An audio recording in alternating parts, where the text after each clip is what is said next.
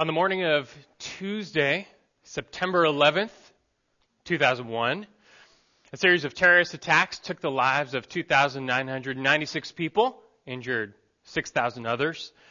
4 passenger airlines were hijacked by 19 al-Qaeda terrorists, and 2 of those airlines flew into the Twin Towers in New York City of the World Trade Center. And as those towers fell, history was forever changed. The city, the country, and the world was reshaped. Something else happened after 9/11, though. People went to church. A lot of people. I remember my old pastor telling me how the Wednesday after 9/11, the Wednesday prayer meeting, I think it was the day after, was packed. Everyone just showed up. And people were looking for comfort. A lot of people, though, were looking for answers. Many were asking, how could God allow this? Why didn't God prevent this? Surely He could have. Why did He let this happen? This question eventually became the topic of the news cycle, and so you had guys like Larry King who were interviewing a panel of various religious leaders, asking them all, how could a God who is supposed to be good and powerful let something like this happen? Many have had that question, but 9/11 proved to be a powerful, in-your-face reminder of the problem of evil. In fact, for most people, whenever they suffer, whenever tragedy strikes their family, they have this question: how could God let this happen? The question is as old as Scripture itself. Most people believe that the oldest book of the Bible by authorship is Job. And if that's the case, then that the first book of the Bible ever written was given to deal entirely with this question, this issue of evil and suffering in the world. How do you explain it? How is evil compatible with a God who can prevent it and who should want to prevent it? Many people are not satisfied with the answers the Bible gives. Therefore, some redefine and reshape God into an image more palatable with man, one that defends God from the charge that He is ultimately responsible for all things, including evil. But the end result is simply not the God of the Bible. The God of the Bible is not evil, but He is unashamedly in charge of evil. Others simply cannot stomach such a God at all. So because of this problem of evil, they reject God altogether. And many would use this as their primary reason or excuse for not believing in any God at all. Many list the reality of suffering as their reason for rejecting God. I knew a guy whose sister died of leukemia when she was 3, and afterward he would say, I just can't believe in a God who would let that happen. And this was his reason for not believing in God. Is there an answer, though? Do we as Christians have an answer for this? Do you have an answer? What would you say? Did you know the solution to the problem of evil? Are we left to forever wonder and ignorance, or we just live in this contradiction that God exists, evil exists, we don't know how they both exist together? Does Scripture leave us ill-equipped to reconcile the two? Well, I want you to know that no, it does not. And to the contrary, God's Word completely equips us with knowledge and understanding and truth. It provides a thorough answer to the so-called problem of evil. And as Christians, you can't afford not to know it. It's only a matter of time before you suffer. And so what then? Are you going to doubt God and deny God because of your suffering? Is that all it takes? No, but I would rather have you built up and encouraged by the truth, that you stand firm and even so equipped that you might be able to give an answer to those who do doubt. Every time something bad happens, some people doubt. They question. The questions continue. And that's why we're talking about this, by the way. This is our final leftover question from those Q&A messages we did several weeks ago. I've been doing these Q&A messages from time to time since 2013.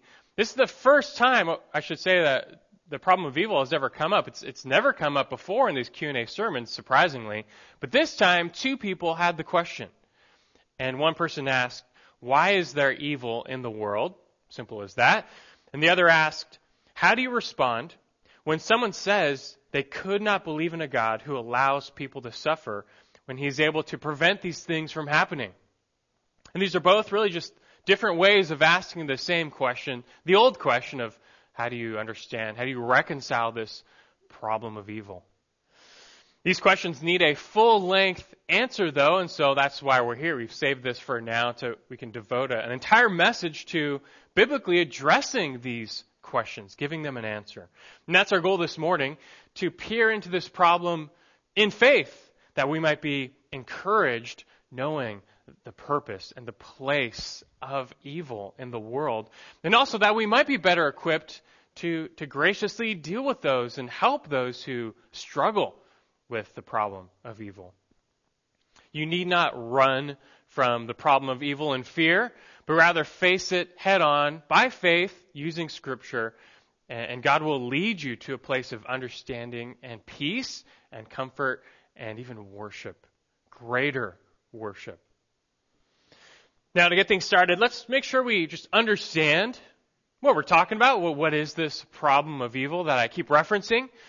It's been stated in many forms, but most of the times it's stated in this syllogism. It goes like this.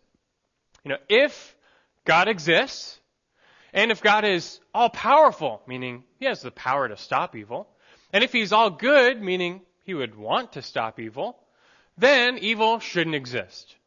But since evil does exist, then God must not exist, or He must not be all-powerful or all good.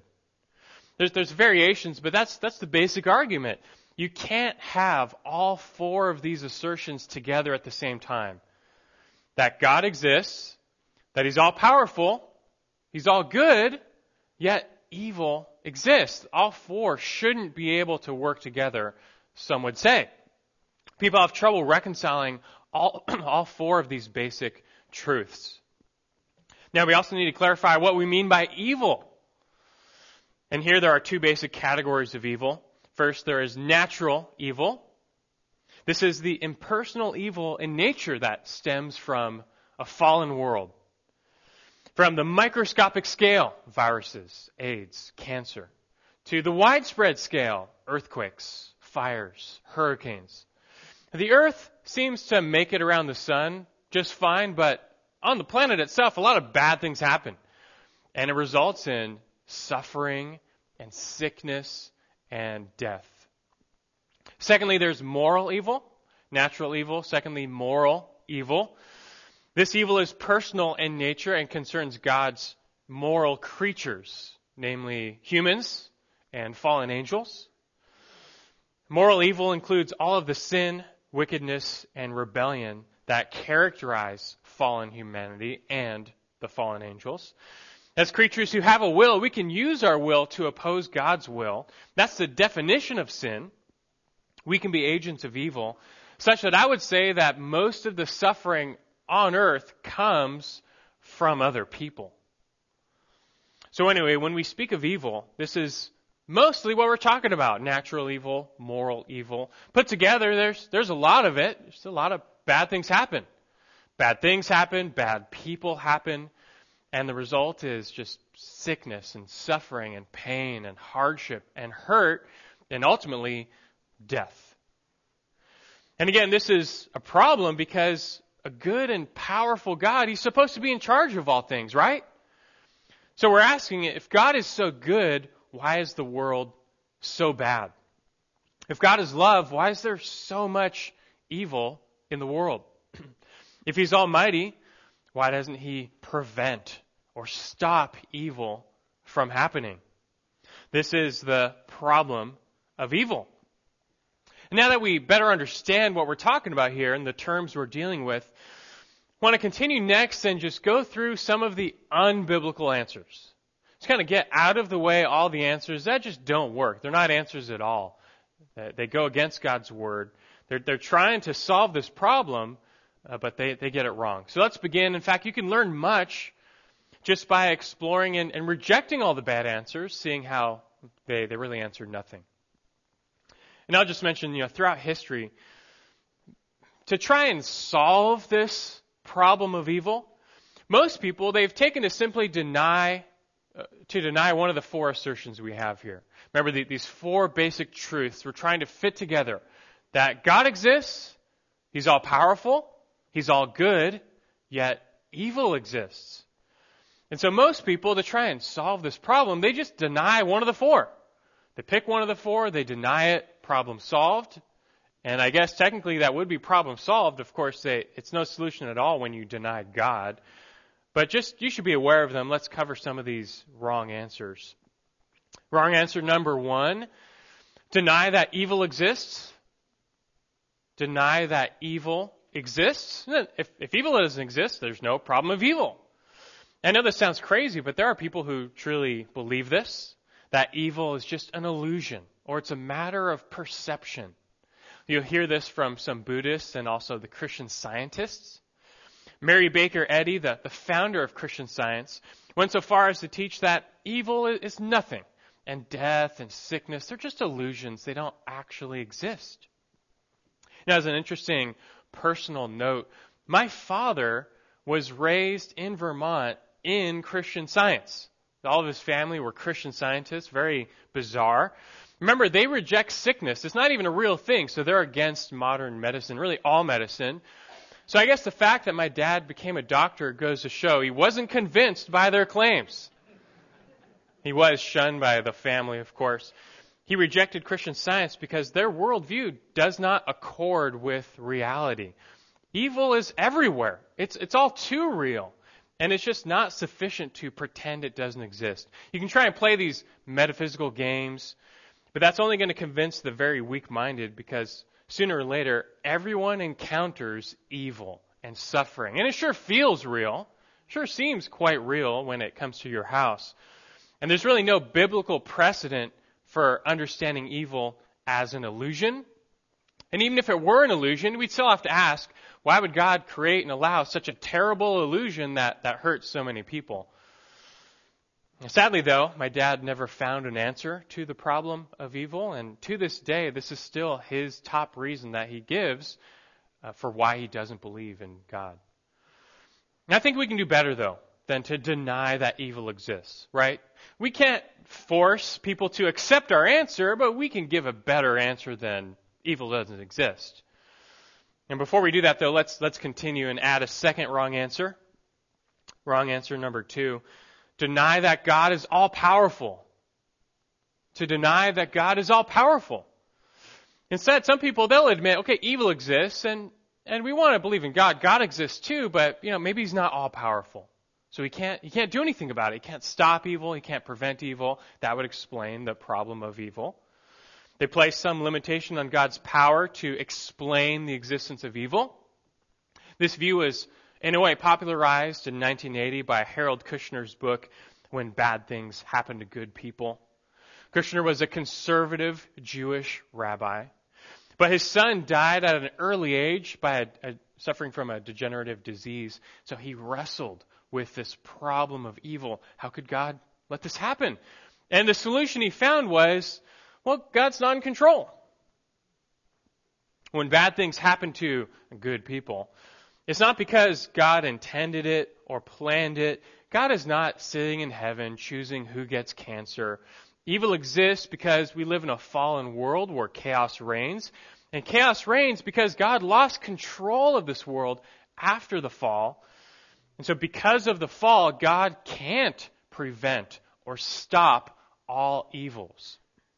So Kushner chooses to abandon the omnipotence and the sovereignty of God in order to bail out the goodness and the love of God. But you won't find any such picture of the impotence of God in Scripture. In the end, this theodicy ends up losing more than it gains.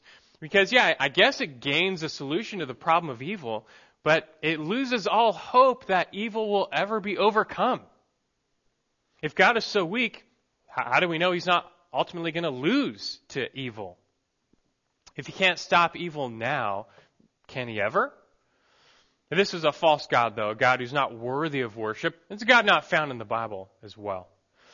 Now, that being said, there are some evangelical Christians who likewise go down this road, the road of in some way denying or lessening God's power to answer the problem of evil. And this explains Arminianism. Understand, Arminianism was created and came to be specifically to answer the problem of evil. Arminius himself, he was trying to save God, to defend God, to rescue God, to get God off the hook for being ultimately responsible for evil in the world. And the way Arminius and many others have done that, how do you get God off the hook for being responsible for evil? Well, by putting man squarely on the hook. It's all our fault. You see, they say, when God created us, He chose to give us this completely autonomous, libertarian free will, meaning we can do anything and God can't control our will, hence truly free will. But such a free will produces the possibility of evil. It means we can choose to do evil. God, He can't prevent it or control it. He can't overturn our free will by definition. But, God was willing to pay this high price because, really the greatest good is giving humans freedom. Man's freedom is really the greatest good. So God was willing to accept the possibility of evil in order to give us this ultimate free will. And that, of course, that makes us responsible for evil, not God. So He's saved from this bad image of being the one ultimately responsible. But this view just doesn't hold up. First, Scripture never teaches that human free will is the greatest good. And second, Scripture never even teaches this libertarian free will, meaning a will that's outside of God's control or sovereignty.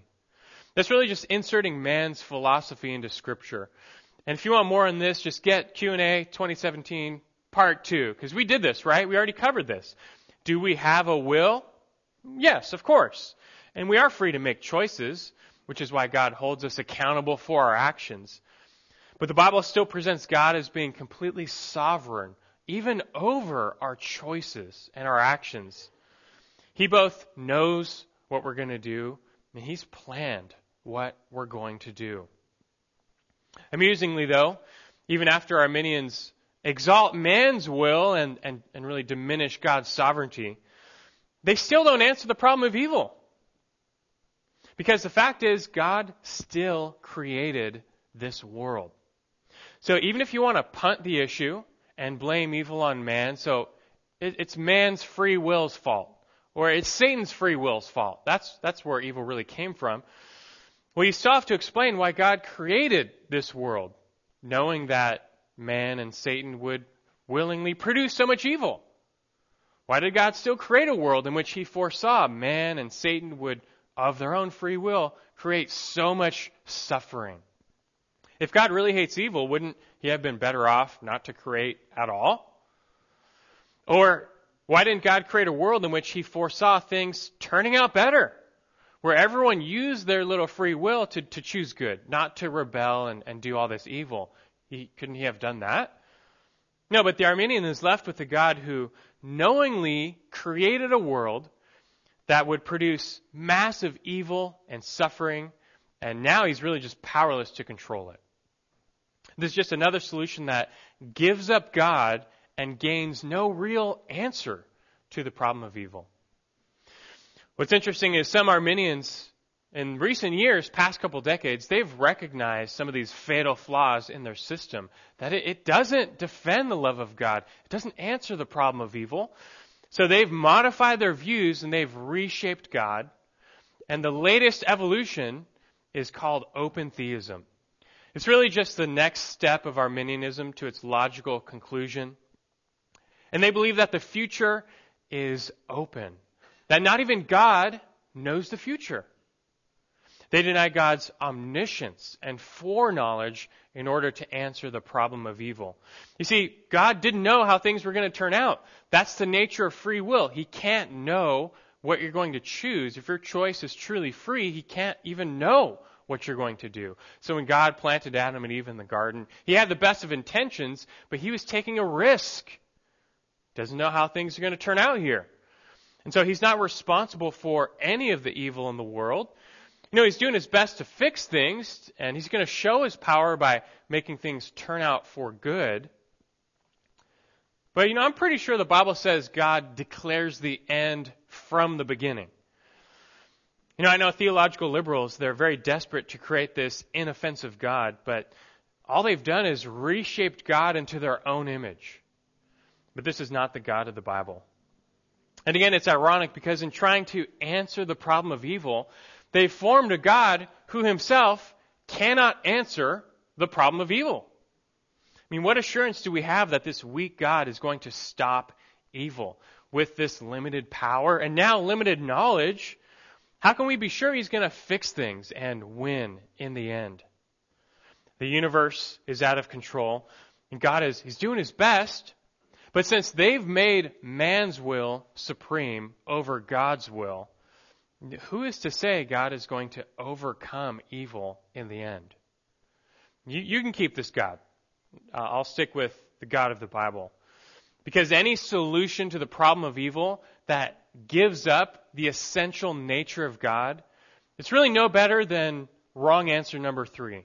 And let's add one more wrong answer here. Deny that God exists. Deny that God exists. There's no problem of evil if God doesn't even exist, right? And this is the conclusion of the atheist, that at least the atheist recognizes if you're going to say God is not really all-powerful or all-knowing, you might as well say he doesn't even exist. At least in that regard, they're being consistent. But for them, evil is very real, and so they justify that in the end, well, God must not even be there because he would have stopped it by now, right? And many people throughout history have used this as their reason or excuse for denying God. But I'll have to say here, there's also great irony because although the atheist is too blind to see, if God does not exist, then evil does not exist. In other words, the irony here is that while the atheist uses the existence of evil to deny the existence of God, he fails to realize that without God's existence, there could be no such thing as evil. I don't want to get too off topic, but I'll quickly try and explain that. Just the existence of a universal moral standard is actually a strong proof for the existence of God. Just think, what is the atheistic worldview? Well, we are all just evolved cosmic space dust floating around in this eternal universe. Life has no meaning in this universe. There's nothing after death. Nothing has meaning in this cold universe. And in such a universe, though, you can make no case for absolute morality, absolute right and wrong. The universe is not moral. So when a child dies of leukemia, who's to say that's really evil? Or if a child lives, who's to say that's really good? The universe doesn't care. If a bunch of atoms arranged into the form of a human continue to exist in that form, you're just a bunch of particles and atoms anyway. There's no meaning to anything. There is no right and wrong or good and bad. What does the universe know of morality? Nothing has meaning.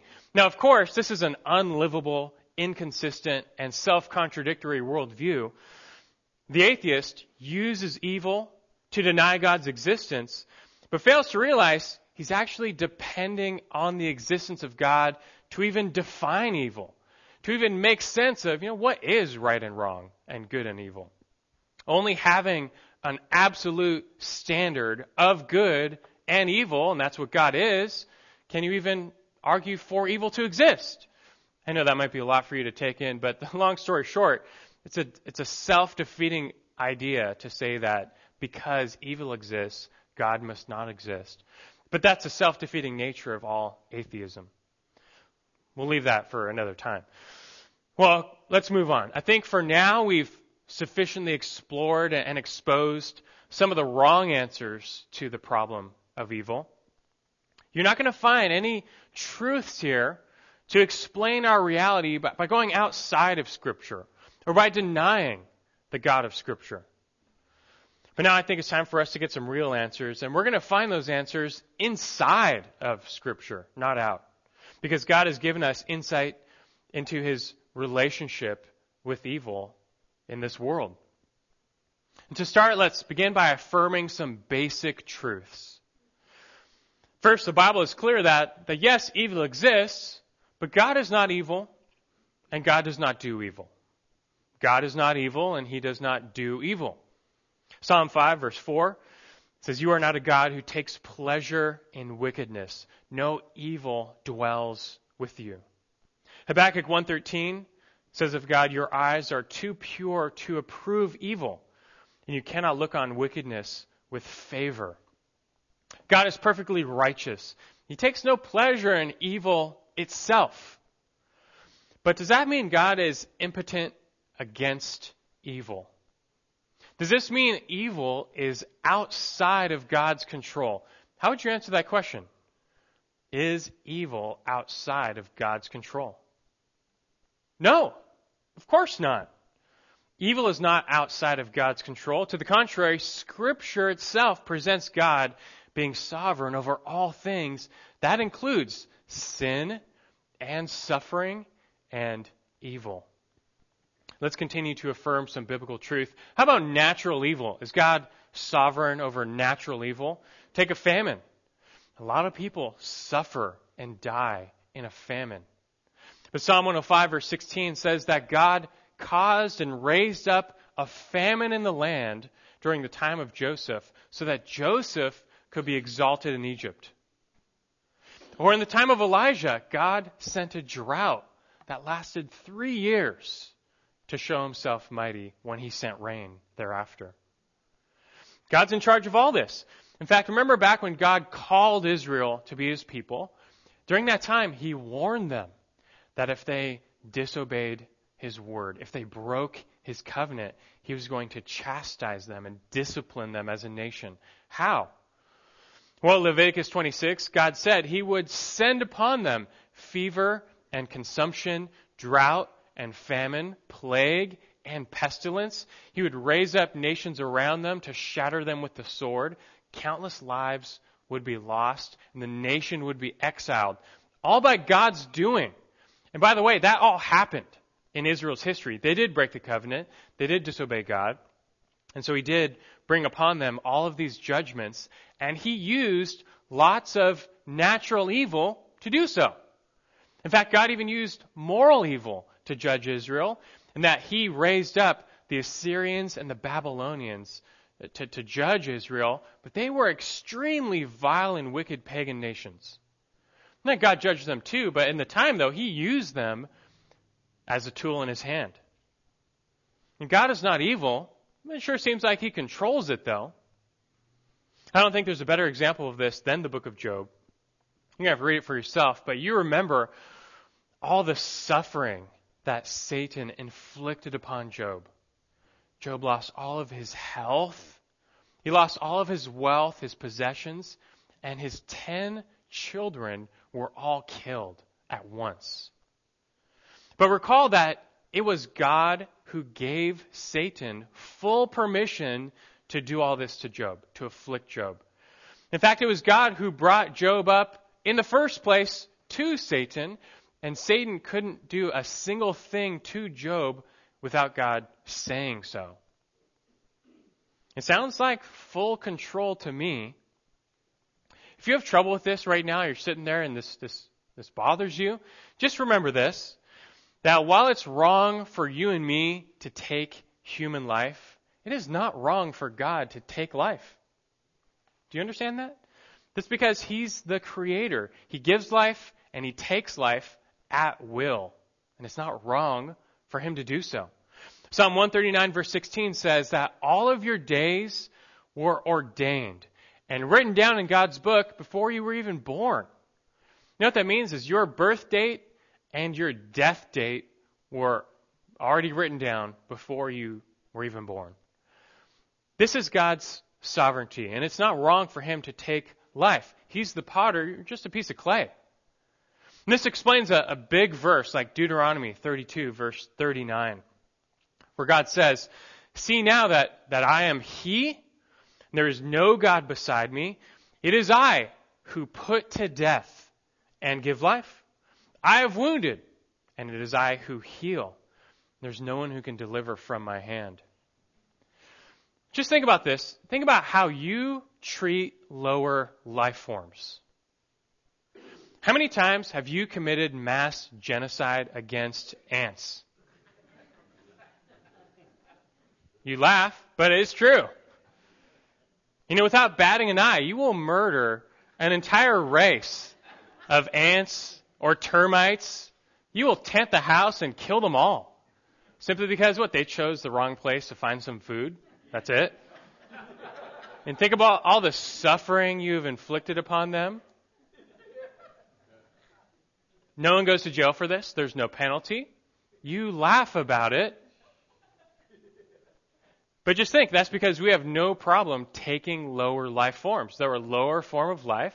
They're not even close to human life. We don't bat an eye at taking their life. No one goes to jail for mowing their lawn, even though they just inflicted harm on millions of blades of grass. It's a lower life form. We think nothing of it. And so just understand that, I know we humans, we like to think a lot of ourselves, but to God, we are an infinitely lower life form. We're dust. We're mere clay. And so God does no wrong in giving life and then taking it away whenever He wants. He's God. Psalm 115, verse 3, our God is in the heavens. He does whatever He pleases. Daniel 4, verse 35, says, all the inhabitants of the earth are accounted as nothing. But He does according to His will in the host of heaven. We're all just like termites, and God is free to throw up the tent whenever He wants. And thankfully, God is not arbitrary in His actions. He's just. He's righteous. He does what is right. It's just that we've all sinned. We've all fallen short of His glory. And so He's just to take us out whenever He wants. It's only just. All deserve judgment. So much so that once upon a time, God did that. He tented the earth. He executed the entire planet when He sent the global flood, except a few people. And we think of floods as evil, but God wielded this as His righteous judgment. See, in reality, we're the evil ones. We have violated His holy will. He's only just to judge. Now, hearing this, you might ask, how does this not make God Himself evil? But you have to realize, what is truly evil to God? The answer is disobedience to His perfect will. That's really the ultimate definition of evil before God. Anything that is against His holy will. Sin, rebellion, that is evil. And God doesn't do any of those things. God is not the primary cause of sin. We are. We sin, we rebel, we disobey. Thereby we create evil. God allows that. He's even ordained that. Yet since we're the ones who do evil by choice, that's why we're the ones held accountable for evil. So the conclusion so far, though, is, well, God is not evil, and He does not do evil. He is fully in charge of it. God has allowed it. He's ordained it. He's planned for it. There's no conclusion but to say this, that evil exists according to the will of God. That evil exists according to the ultimate will of God. To say otherwise would be to say that there's some force in the universe more powerful than God that's thwarting His will. He doesn't want it to exist, but He can't help it. No. While liberal theologians are fine with that, Scripture is not. Scripture is unashamed in promoting a God whose will reigns over all, whose will is supreme. That there's no conclusion. That in some way, evil exists according to His will. And that's just going to lead us to a next big question then. If that's the case, why? You're going to say, well, why? Why has God allowed evil? Why has He included evil in His plan for this world? You realize so far, using Scripture, we've done nothing but affirm our four basic assertions. To the fullest, God exists. He is all-powerful. He is all good. Yeah, evil exists. But how can we say that the same God who hates evil has sovereignly ordained it? And the answer comes not by denying any one of these four assertions, but by adding a fifth. And so let's do that now. A fifth assertion here. Number 5, God has a good reason for allowing evil to exist. I mean, it sounds so simple, it can't be true, but you'll have to hear me out. God has a good reason for allowing evil to exist. It really solves the problem the more you think about it. Now, I know you're going to wonder what that good reason is, and Scripture tells us this as well. And here's where we find the same reason for all things, which is what? It's God's glory. It's God's glory. God has made all things, planned all things, and ordained all things for His glory. And that includes the existence of evil.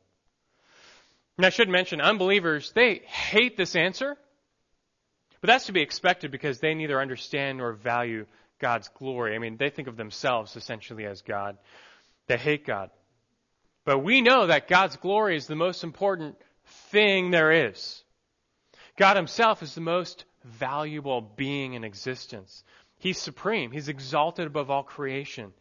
And the magnification of His name, that's the greatest good. That's what God's glory is, after all. It's His perfect nature on display. And like I said, that's the reason for which He made all things. You realize that? Psalm 19 verse 1, the heavens are telling of the glory of God. He created the whole universe to display and reflect His glory. That includes us. Isaiah 43 verse 7, God speaks of those whom He says, I have created for my glory. He even made us for His glory. And over in Scripture, God acts, and why does He do what He does? Over and over. For His own name's sake. For His own name's sake. So much that in heaven, you know what they say in heaven? All people say this. Revelation chapter 4, verse 11.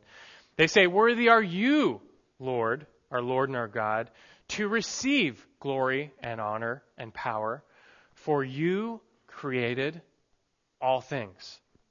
And because of your will, they existed and were created. His will is supreme. God made all things for His glory. He acts for His glory. Understand, if God valued us more than His own glory, that would mean we are supreme and worth all things. But we're not. He is. He is the supreme one. We're just clay. And so ultimately, in the end, it's only appropriate that we too exist to do what? To give Him glory. And that's why 1 Corinthians 10:31 tells us to do all things to the glory of God. All things. That's the purpose of our lives as well. Now here's where the existence of evil comes in. God has ordained and allowed all evil. Why? For His glory. That His nature, character, and attributes might be put on display. His mercy, grace, justice, and righteousness would be unknown apart from evil. They would exist, but they would not be on display. God cannot show His wrath and His righteous judgment without rebels. He can't show His mercy and His grace without needy sinners. And God created this universe to showcase His glory, and He chose to use a backdrop of darkness to let His light shine. Again, the mind of the natural man hates this thought because it means God is God and He is not. But Scripture makes this so clear. Just think about John chapter 9. We find a man who was born blind. Talk about a life of suffering. And we wonder, why was he born blind? And Jesus tells us why this man was born blind. In John 9 verse 3, Jesus said, it was neither that this man sinned, nor his parents, but it was so that the works of God might be displayed in him. Jesus tells us this man was born blind so that God could be glorified on that day when Jesus healed him. That's a pretty big thought. Or think about John 11. You have Lazarus, Christ's friend, and he was going to die. Jesus could have healed him, but on purpose, Jesus let him die. Why would He do that? John 11:4. Jesus said, this sickness is not to end in death, but for the glory of God, so that the Son of Man may be glorified by it. Jesus let him die so that he could show up 4 days later and show his power by raising him from the dead to God's glory. And so it goes for all things. Paul makes this very clear over in Romans. In fact, why don't you turn to Romans 9 if you want. I've been going through a lot of verses, but we'll get to Romans 9 in a second. Romans chapter 9. I'll first read for you Romans 3, 5 and 6. Romans 3, 5. It says, "But if our unrighteousness demonstrates the righteousness of God, what shall we say? The God who inflicts wrath is not unrighteous, is he? I'm speaking in human terms. May never be. For otherwise, how will God judge the world?" He's talking about Israel in the context. But we know that all of our unrighteousness, all of our evil does what? It demonstrates God's righteousness. Remember that word, demonstrates. Just keep it in your mind. How does it demonstrate his righteousness? Because God doesn't tolerate unrighteousness forever. But as he judges it, he proves himself righteous.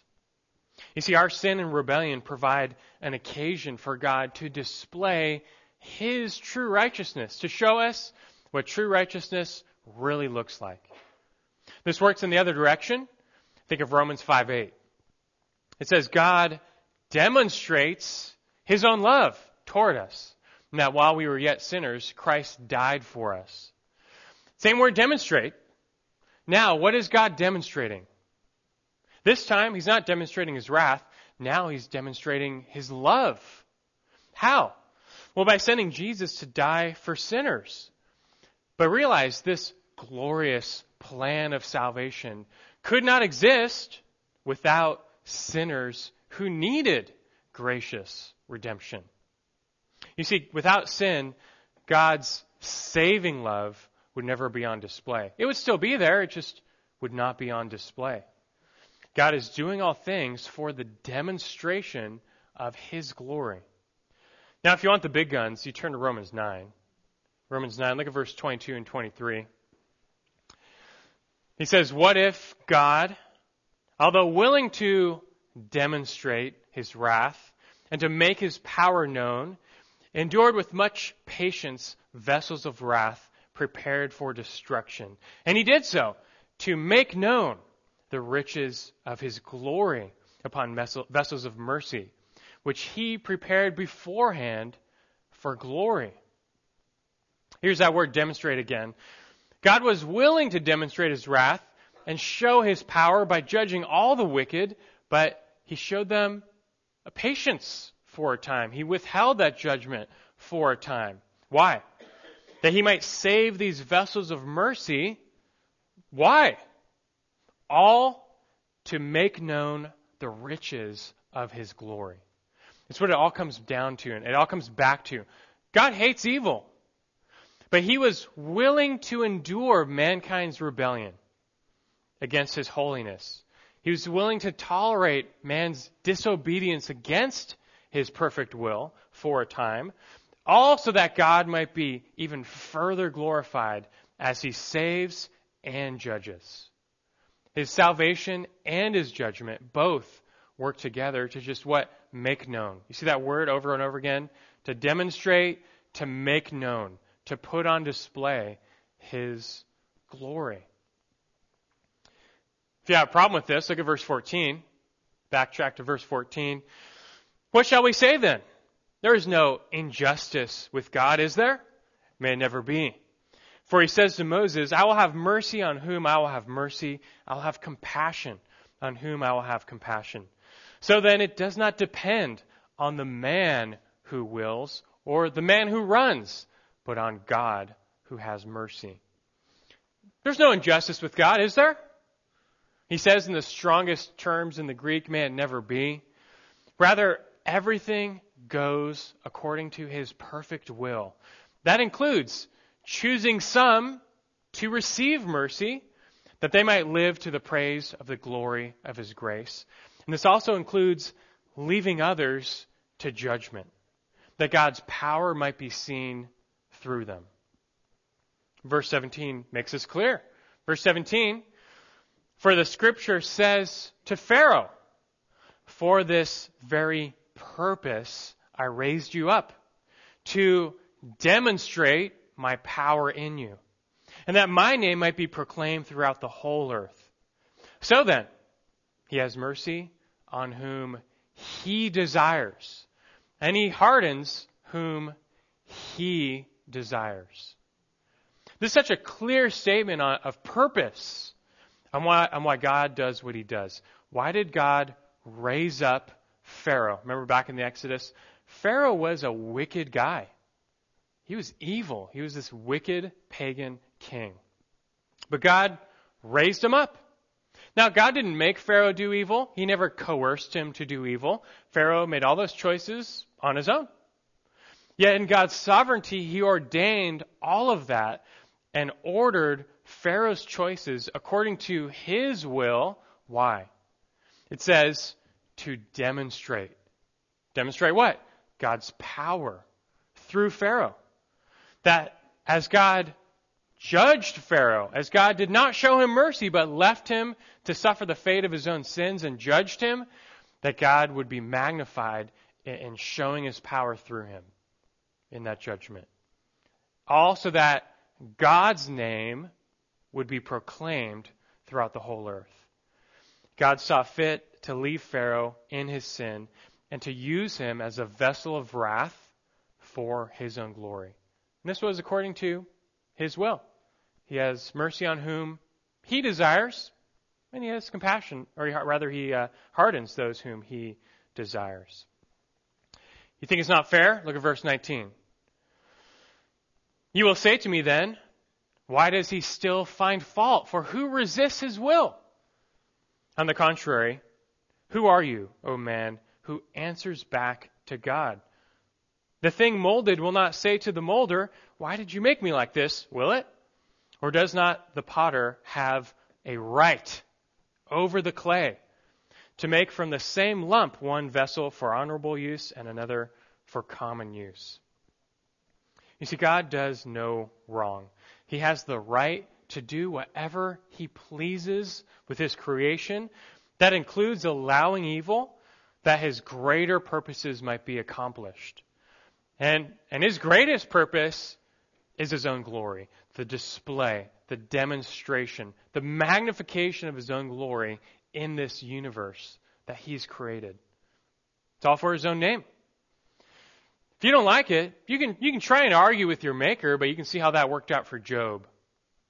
You will quickly put your hand over your mouth and repent in dust and ashes sooner or later and learn that a mere speck of dust, you can't contend with God Almighty. You can't challenge his ways. Evil is not a surprise to God. It's not a disruption or interruption, but it's part of his plan to put his glory on display in the universe. His justice and mercy and wrath and righteousness and grace, they're all magnified by the existence of evil. And the ultimate example of this is the cross of Christ itself, which was the greatest act of pure evil ever. Yet according to Acts 2:23, it happened according to the predetermined plan of God. He planned and orchestrated the evil of the cross. Why? To bring about the greatest good. In the exaltation of Christ, the exaltation of his own glory. God willed that evil men should nail the Son of God to the cross. Now, I trust you can see how that was a function of God's greater glory, right? And so it goes with all things, whether you can see it or not. That's what he's doing with all things. The real mystery in all this is, why would God redeem some dust? Why send God the Son to suffer evil and to be made sin and to die on the cross for us? Right? All this really diminishes us, but then God in his mercy, he exalts us in a way by what he did for us. Meaning, it's just a marvel of God's grace. At the very least, to us, it sure makes him worthy of all glory and honor and praise, like they sing in heaven. And we who have been saved, we can appreciate the supernova of God's glory on the cross. And we will give him the glory he is due. Everyone eventually will. Everyone eventually is going to be bowing the knee. But we're going to do that now because we've beheld the glory of the cross. Now, I understand all this can be a hard pill for some to swallow. People don't like the idea that all things, even their suffering, are meant to somehow, in the end, contribute to God's glory.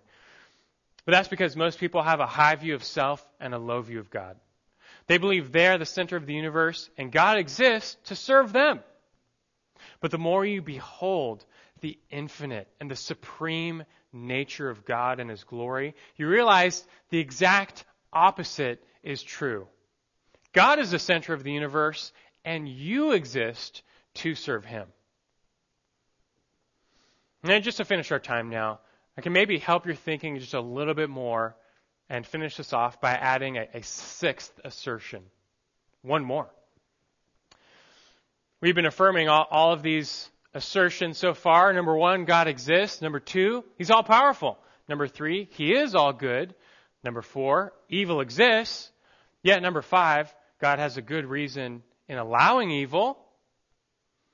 But let's remember number six, God judges all evil in the end. Number six, God judges all evil in the end. You have to remember, evil ends. Evil is a problem for us because it's drawn out over time, but not for God. Think about God's relationship to time. Our life, even all world history, is described in Scripture as momentary, as fleeting. Your entire life is like the vapor that rises from a cup of coffee. It's just here and it's gone. It vanishes. That's your whole life to God. It's nothing. And so in God's eyes, it's like he has allowed evil for a nanosecond of time compared to eternity where his righteousness reigns forever. You start thinking about God's relationship to time, and it has a way of shrinking this so-called problem of evil. At the very least, the Bible testifies that evil is not a problem forever. The real problem people have with evil, I think, is not that it exists, but that it's unanswered. It's like, well, why is nothing being done about this? That's the problem most have, I think. But understand it will be answered. In the end, God puts an end to all evil. Because he is all good. And because he is all powerful, he will bring all evil to judgment. He's going to right all wrongs. Justice will be served. Sin will be condemned. And all evildoers who have not turned to Christ will be separated and judged forever. You know, such an eternal perspective really changes how you and I comprehend suffering and evil. For those of us in Christ. This is why Paul can say in Romans 8:18 that the sufferings of this present time, they're not worthy to be compared to the glory that is to be revealed. Or 2 Corinthians 4:17, where you can say that momentary, light affliction is producing for us this eternal weight of glory, far beyond all comparison. You see, God is, by his grace, and this is the real marvel, he has willed for us to share in his glory, to behold his glory. And that means for us who are in Christ, we will have to endure some real suffering and evil in this life. But I'll tell you this, no one in heaven thinks evil is a problem. They're too busy exalting God's grace. People still ask, though, but why didn't God create a world without evil? And the answer is, he did. That world is coming. It's called the new heavens and the new earth. It's a world without evil. It's an eternal world. It's made perfect. There's no evil. There's no sin. There's no rebellion. There's no sickness. There's no suffering. There's no death in that world.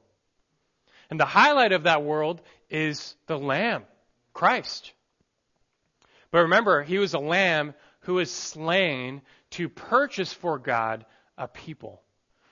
And the point is that if this world of sin didn't come first, well, then that lamb's glory would not be on display. Rest assured, there is no problem of evil to God. Shall not the God of heaven do what is right? Do your best to try and understand God and his ways. I mean that seriously. Do your best to understand God and his ways. But remember that God Almighty, he's not accountable to us for anything. So in the end, the best you're going to do is to submit yourself to his perfect will and truth as revealed in Scripture. And there you find perfect peace and comfort and rest, knowledge and wisdom, and ultimately worship. Remember, when all is said and done, fear God, keep his commandments. Most of all, trust in Christ as your Lord and Savior. That's the only way that you will one day get that firsthand taste of what a world without evil is like. It's only for those who are saved by this grace of God in Christ. For now, I think it's fitting for us to end with Paul's words in Romans 11, after he spent chapters reflecting on God's power and sovereignty and wisdom. He says this in Romans 11, 33 through 36. He says, "Oh, the depth of the riches, both of the wisdom and knowledge of God, how unsearchable are his judgments and unfathomable his ways. For who has known the mind of the Lord, or who became his counselor, or who has first given to him that it might be paid back to him again? For from him and through him and to him are all things. To him be the glory forever. Amen." Our great God in heaven, we bow before you. We bow our hearts and our minds in praise and worship and wonder. Lord, sometimes we can be bewildered and confused. That's because we're just dust. We're creatures. We are limited. We are the ones lacking power and lacking goodness. We try and comprehend you in your ways. Yet, Lord, there is no hope of that apart from your word. And so I pray we learn this morning, no matter what, we must tie ourselves to your truth. There you have given us all we need for life and godliness. You give us answers, truth, and even hope. And Lord, in learning about your supremacy this morning, we find great hope knowing that evil is going to end. It is real. We do suffer. This world is fallen. Bad things happen. And I'm sure many here this morning, they're suffering right now. And that's not good. But we can take greater comfort in a God who works all things for good, for the ultimate good of your glory, Lord. Yet, by your grace, you've chosen to include us in that good, in redeeming us that we might share and behold your glory. You've saved us to put the Lamb on display for all eternity, and we're just thankful that we will be there among those to praise you. Comfort us in these truths, Lord. Deepen our understanding. Just humble us that we would never doubt you. You're in heaven. You sit, you do what you please. You know what you're doing. Give us faith. And then by faith, deepen our understanding, deepen our walk, and in the end, Lord, deepen our worship, that we serve God Almighty. You're worth all of our lives, Lord. In Christ's name we pray. Amen.